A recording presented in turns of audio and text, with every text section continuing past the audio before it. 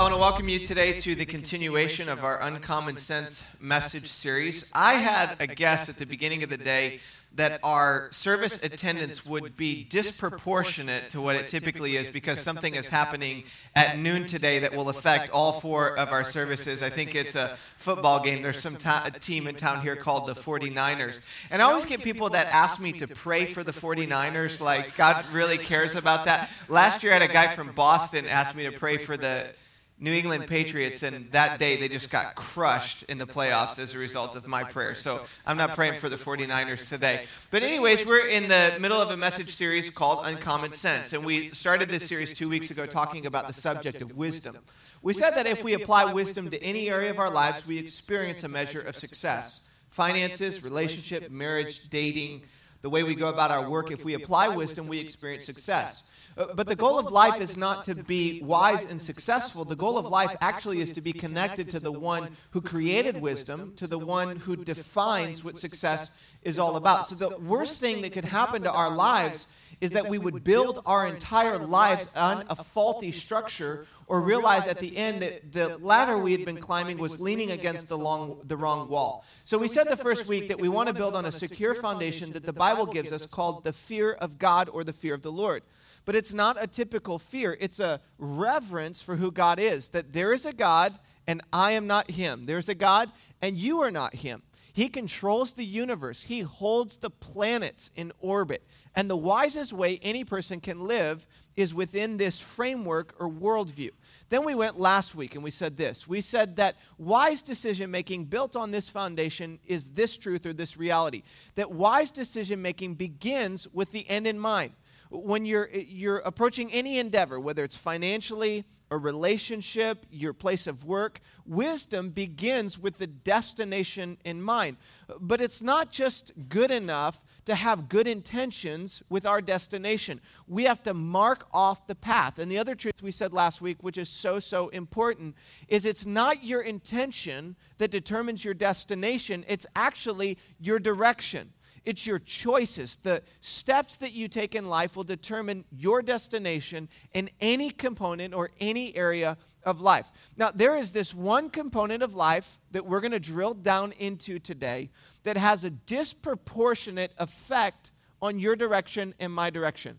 In fact, if you look back over the course of your life, starting with birth all the way to where you are today, this one component of your life has influenced where you decided you would go to college if you're that age now, what your major would be, where you would work, who your spouse would be, how you would spend your money, how you would parent your kids if you have children, how you would relate to your spouse if you're married. This one component of life has a disproportionate effect.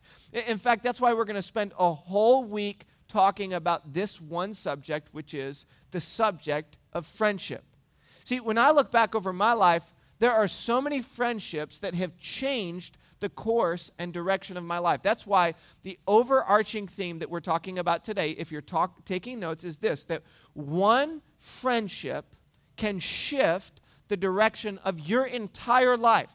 One friendship at the right place or the wrong place can shift the entire direction of your life. Somebody who gets hooked on drugs and you hear their story, there's always some friend or some group of friends that they started hanging around with that influenced their life. One person that gets their marriage back on track, gets back on track physically, there's a group of friends that influence them and help them in that direction. So today, we're going to unpack what does it mean to be a great friend and to pick great friends. We're in this series in the book of Proverbs. And the book of Proverbs is all about wisdom. It was written by the wisest guy that ever lived on planet Earth by the name Solomon. Maybe Jesus was a little bit wiser than this guy. But Solomon was the third king of the nation of Israel. His father David was a man after God's own heart who pursued and loved God with all of his life. And then Solomon shows up on the scene in this great nation of Israel and is overwhelmed with the task of leadership for Israel. And then he's given one opportunity to ask God for one request, and he asked God for this request. He says, God, if you'd give me any one thing, please give me wisdom. And so God gives Solomon wisdom, and Solomon compiles all of his wisdom in this book called Proverbs. So today, as we're journeying through Proverbs, we're going to look at the subject of picking great friends and becoming a great friend. But to start us off, I want us to go with a working definition of friendship. So if you pull out your notes, you'll see inside your notes that this definition will guide our conversation today. It's from a pastor in Seattle by the name of Mark Driscoll, who influenced my thoughts on the message today. Listen to this definition that he gives us. He is much smarter than I am, so you can tell when we share it with you, I didn't create this. But he says this. He says, a friend is a trustworthy peer. A friend is somebody that you can trust. What does it mean to be trustworthy? It means to be worthy of trust. A friend is somebody who is worthy of trust, and you are a peer with them. It doesn't mean that you're a peer of age or a peer of the phase of life, or you have to be a peer at your place of work, but you relate to them as a peer in some area or component of your life, whom we mutually choose to lovingly do life with. That word mutually is very, very important for us in our day and age with social media. You notice how there are some people that just bombard you over and over and over again, that you are friends with on Facebook. I have 1,500 friends on Facebook. But let's be honest, those are more acquaintances than they are friendships. The relationship is not mutual if somebody continues to message you and you never respond to them. It's a mutual relationship that we choose to do life with lovingly by seeking unique access. There are some people that you've allowed into your life that you've given unique access that you have not given to others.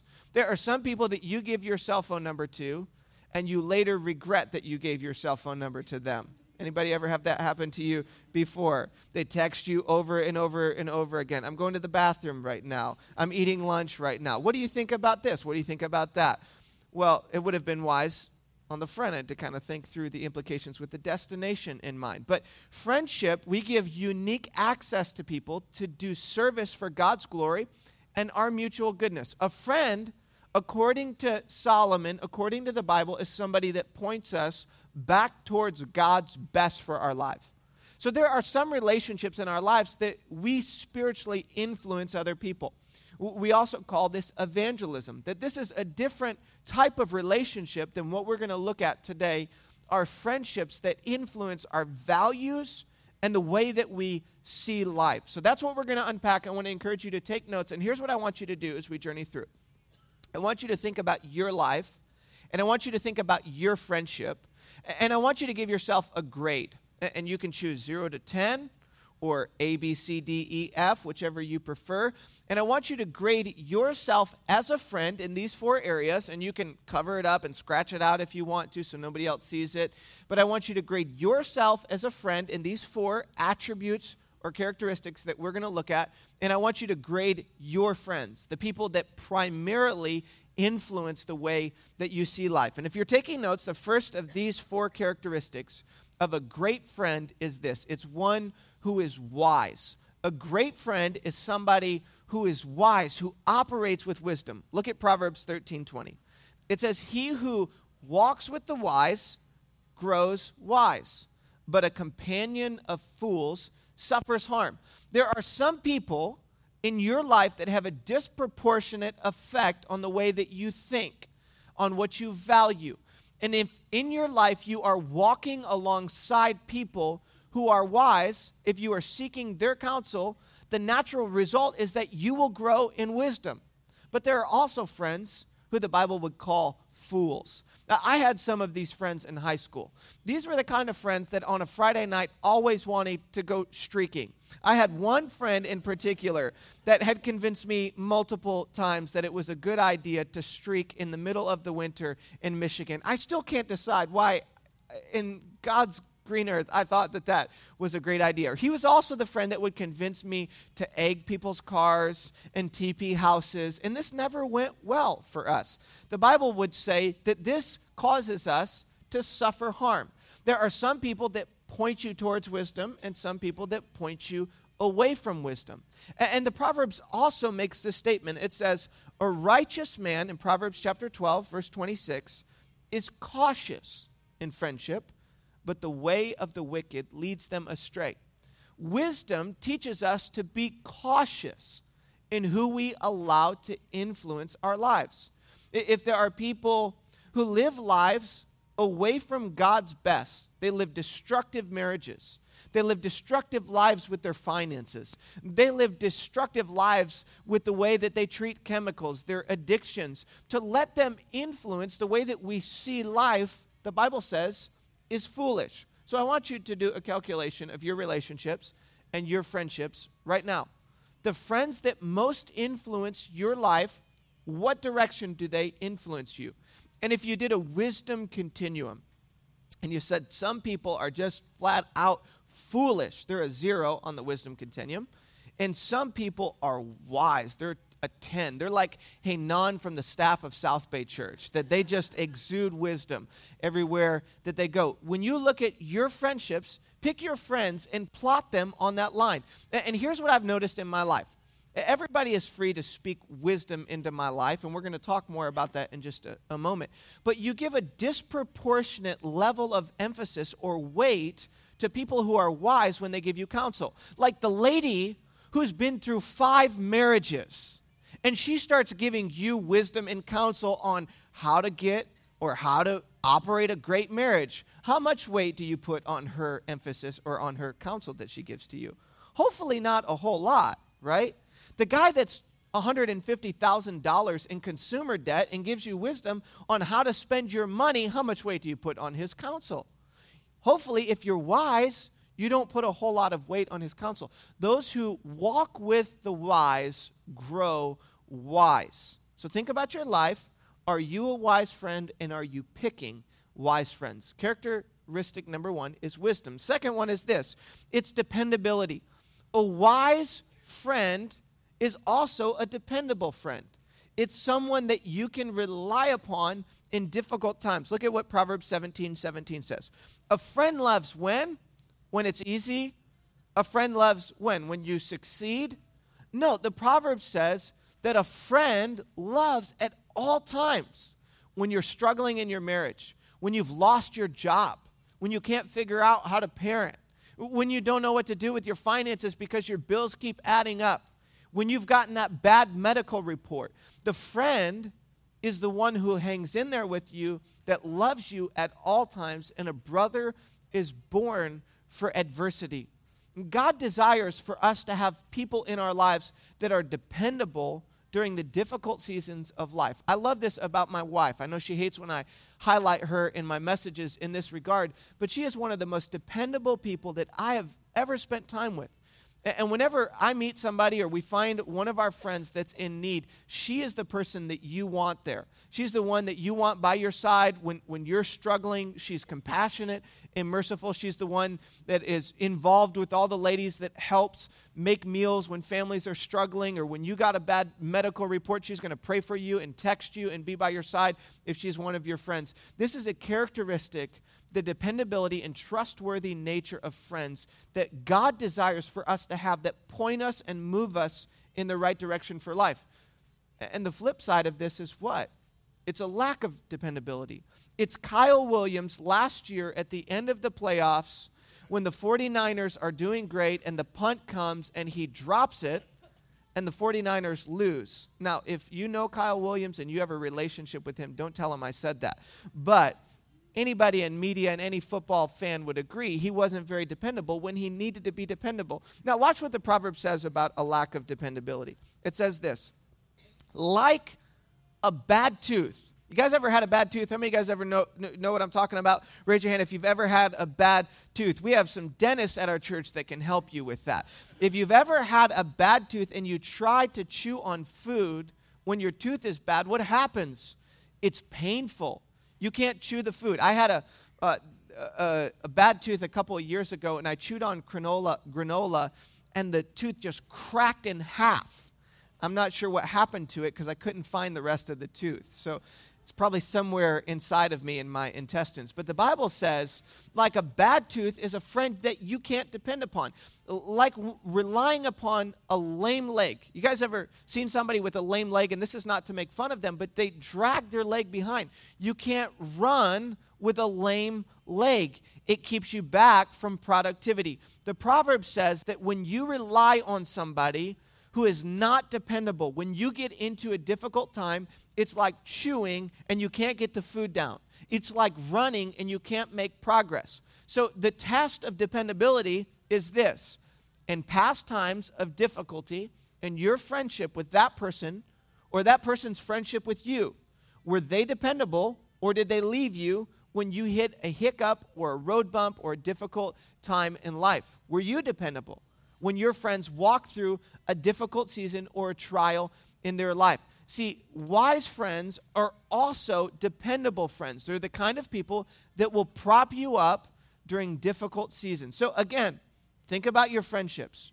Are you dependable, number one, and are your friendships or your relationships dependable? Here's this other verse that I think is so important for us to listen to.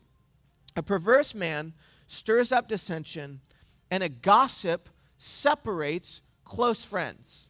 Now, many of us have people in our lives that we know would never, ever, ever gossip about us, right? But they gossip about everybody else. They gossip on Facebook. They come to us with the dirty laundry, the news. They are like a walking tabloid. I mean, they are horrible. They're like the tabloids at the grocery store with everybody's news. They're like a paparazzi looking for a picture to pop so that they can spread the news so that everybody knows. And you know what happens with Christians? Christians are the absolute worst at this. You know what they do? They clothe it. What do they clothe it in? Prayer. Oh, bless her heart. We need to pray for her. I mean, have you heard about her? Have you heard about her marriage? Have you heard about him and the girl that he's dating? Have you heard about the financial decisions? We need to pray for them. If you have a friend like that, you know what's happening when you're not around? They're doing the exact same thing to you. And I have friends in my life that I have had to distance myself from because I noticed every time I was with them, they were talking negatively about somebody else, about another church, about another pastor, about somebody else who I was friends with. And I started to realize if I let this person influence the way that I think about life, I'm going to end up critical-natured. I'm going to end up as a gossip. And I have to start to distance my influence or their influence into my life so that they don't become a bad tooth or a lame foot. I don't want to depend upon a gossip. That's why we have a zero gossip policy in our church with leadership. If you gossip as a life group leader, you're removed from leadership because it's like trying to run a church with a lame foot or a bad tooth. It will destroy you. It separates close friends. It's one of the strategies of the guy or the evil creature in the Bible called Satan that he uses to divide marriages, to divide homes, to divide churches, to divide businesses and organizations. It's to let a gossip come in and start spreading rumors in the wrong direction, and all hell will break loose as a result. Are your friends dependable, and are you dependable, not just with your commitments, but with your words? And you don't want to spread your secrets or give your secrets to somebody else who's going to take your secrets and spread them and cause cancer in your life and in the lives of others. So the first characteristic is what? It's wisdom. The second characteristic is what? You guys awake? Dependability. Wisdom, number one. Dependability, number two. And then number three is this. A wise friend or a great friend is honest. They are honest. And they are honest in two ways. They're honest with their words, number one, and they're honest with their intentions, number two. They're honest with their words and their intentions. Listen to what 27 verse 6 says. Wounds from a friend can be trusted, but an enemy multiplies kisses. You ever met somebody that always tells you what you want to hear? Everything's great. It's like they're blowing sunshine on you, and they're just trying to make you feel good about everything in your life. You're awesome. You're wonderful. You'd never make a mistake. You're the king. You're the queen. You are like the best thing that has ever happened to planet Earth. That's what Solomon is saying, that there is a person like this in our sphere of influence at times that is like multiplying kisses, but there is a true friend that can be trusted who will wound you for your good, who will wound you when there is an area of your life that is out of alignment with God's best. When they see you heading off of a cliff in your marriage, or a guy that you're dating, or a girl that you're dating, or the way that you're operating your finances, they are willing to speak with honest words to say, I love you too much to let your life go this direction. You want to know the test of real friendship for me?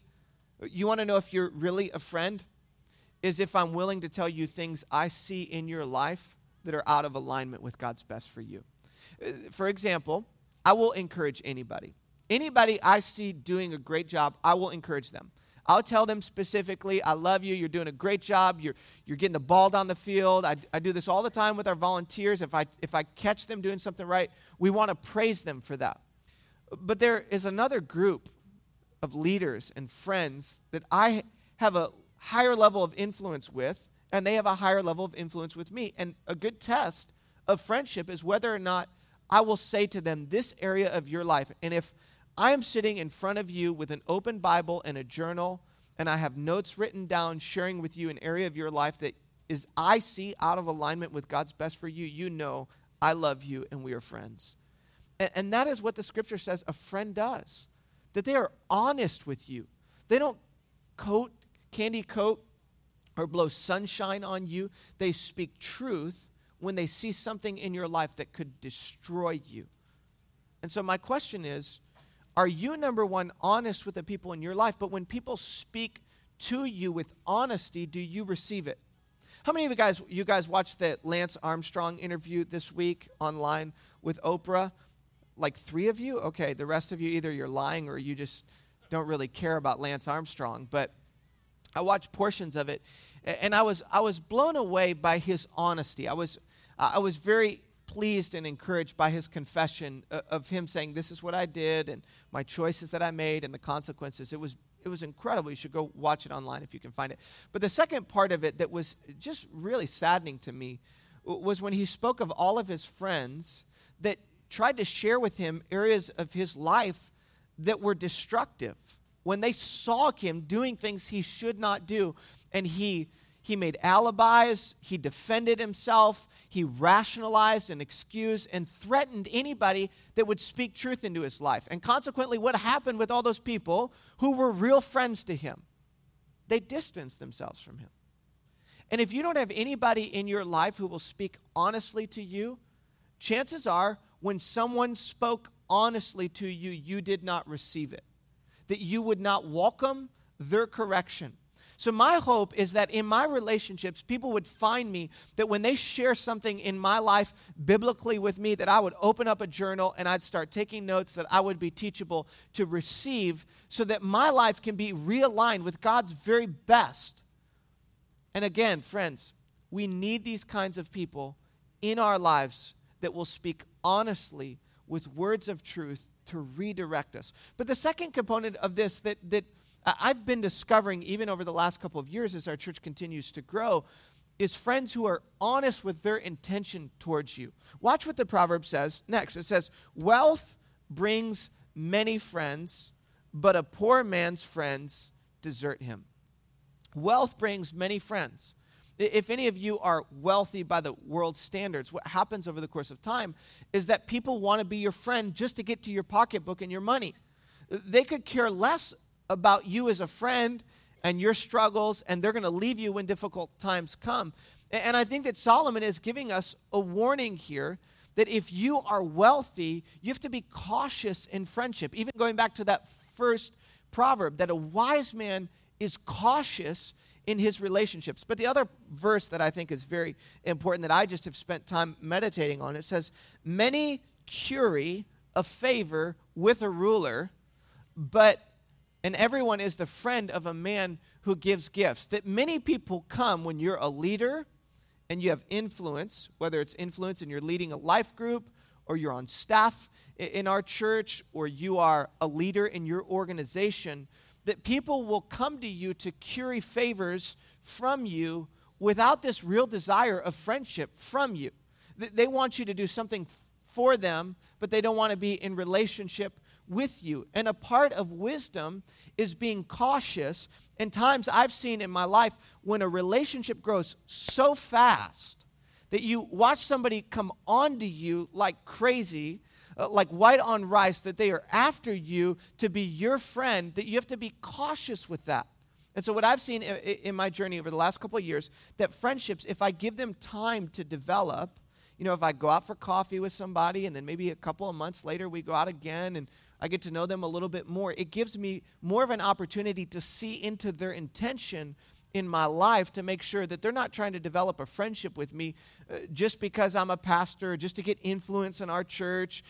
God knows they're not after my money because I don't have any, but for leadership and influence, that I'm learning to be more cautious and looking at people's intentions in friendship. It's not that we want to be skeptical of every person that comes into our lives.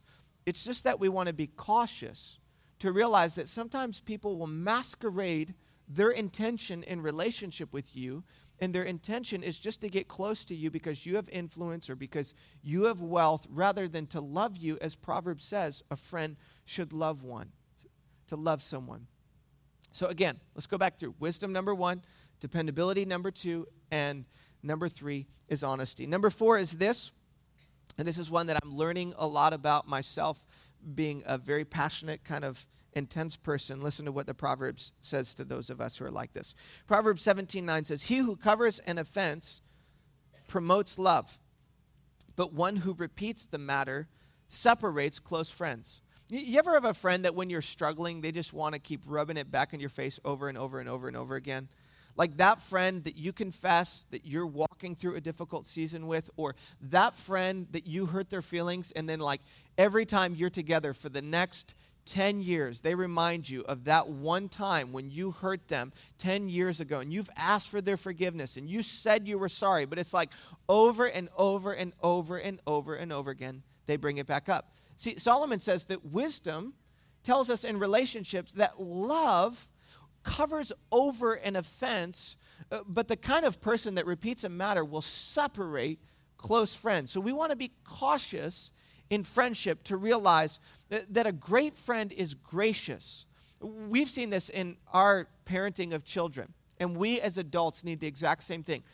Some of you parents know what I'm talking about when at the end of the day, your kids haven't had a nap, they've been out, you've been going, and it's bedtime, and you want them to do something, and they're like throwing a fit. They're, it's been a great day, but they're rolling on the ground crying. They won't listen to anything that you say, and you're trying to figure out what to do. Should I discipline them in this moment? And I'm over my head with trying to figure out this child that seems like they need to be thrown behind bars, and they're like losing it, going crazy. What they need in that moment is what? Is sleep. They need to go to bed. They don't need you to run them through the coals, grate them over the coals of this characteristic is going to destroy your life. And Solomon says in Proverbs that anger is destructive. And they need you just to get them in bed. They're grumpy, they're cranky, they've been going all day long. And sometimes as adults, we need that too. It's not that our kids don't need to be disciplined. It's not that you want them to run rampant with disobedience. But graciousness is so important in wisdom. Graciousness in relationships covers over offenses and allows there to be this buffer that you can blow it and people still love you. They still care for you. They walk through difficult seasons of life with you. A great friend is a gracious friend. A great friend is a gracious friend. Now, here's a word for those of us who are thinking about our own lives, the people in your life, your marriage, your relationship with your children, for those of you who are married and have kids, when you're dating at your place of work, to learn to grow with this edge of graciousness.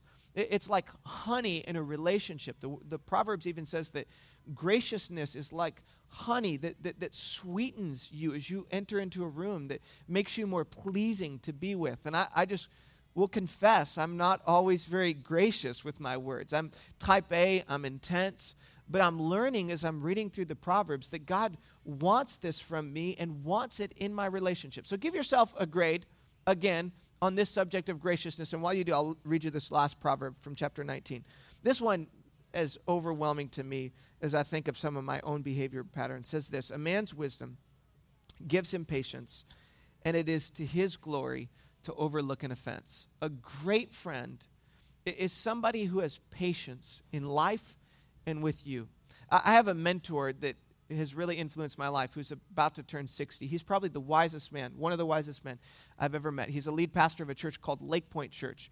And he is one of the most patient people that I've ever been around, but one of the most fantastic leaders that you will ever encounter.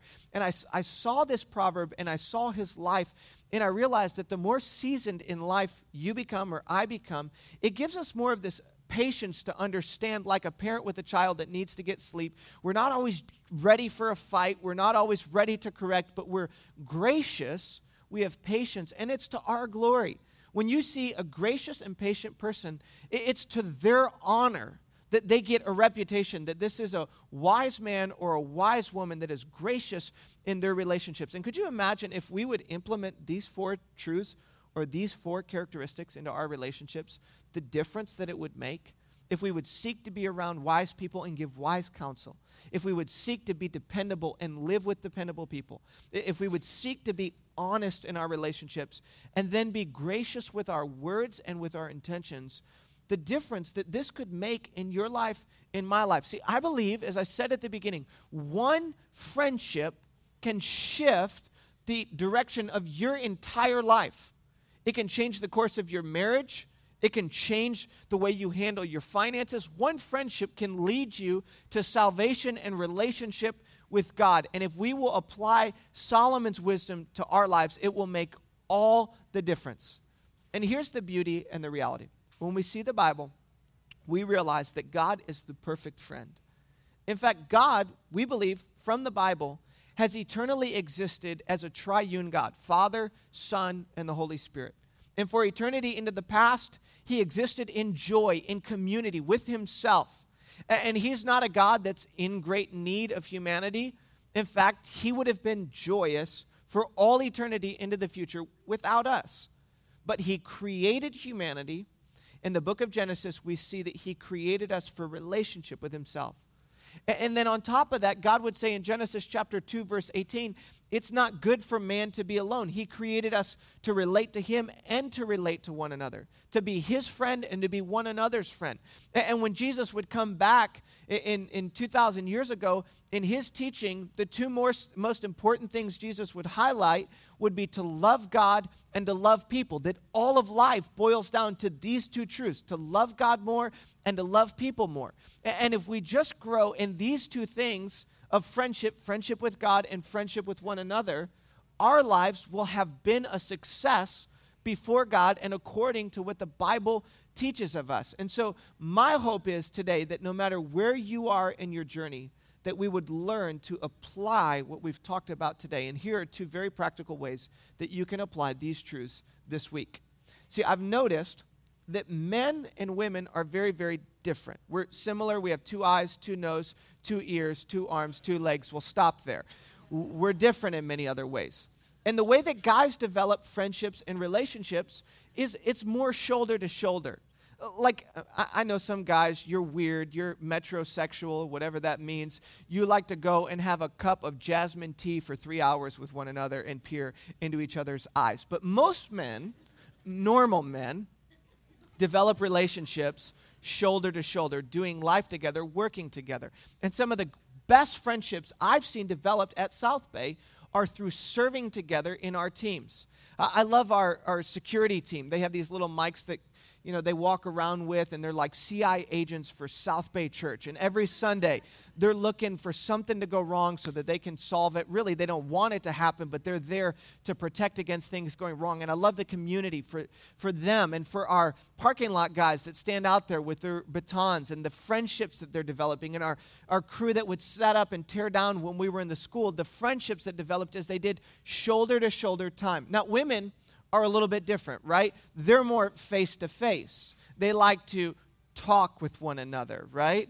That's why men and women, sometimes we have a hard time. We're like this with one another. We just kind of miss each other in marriage because he wants to hang out and she wants to talk. Now, that's another talk for another day.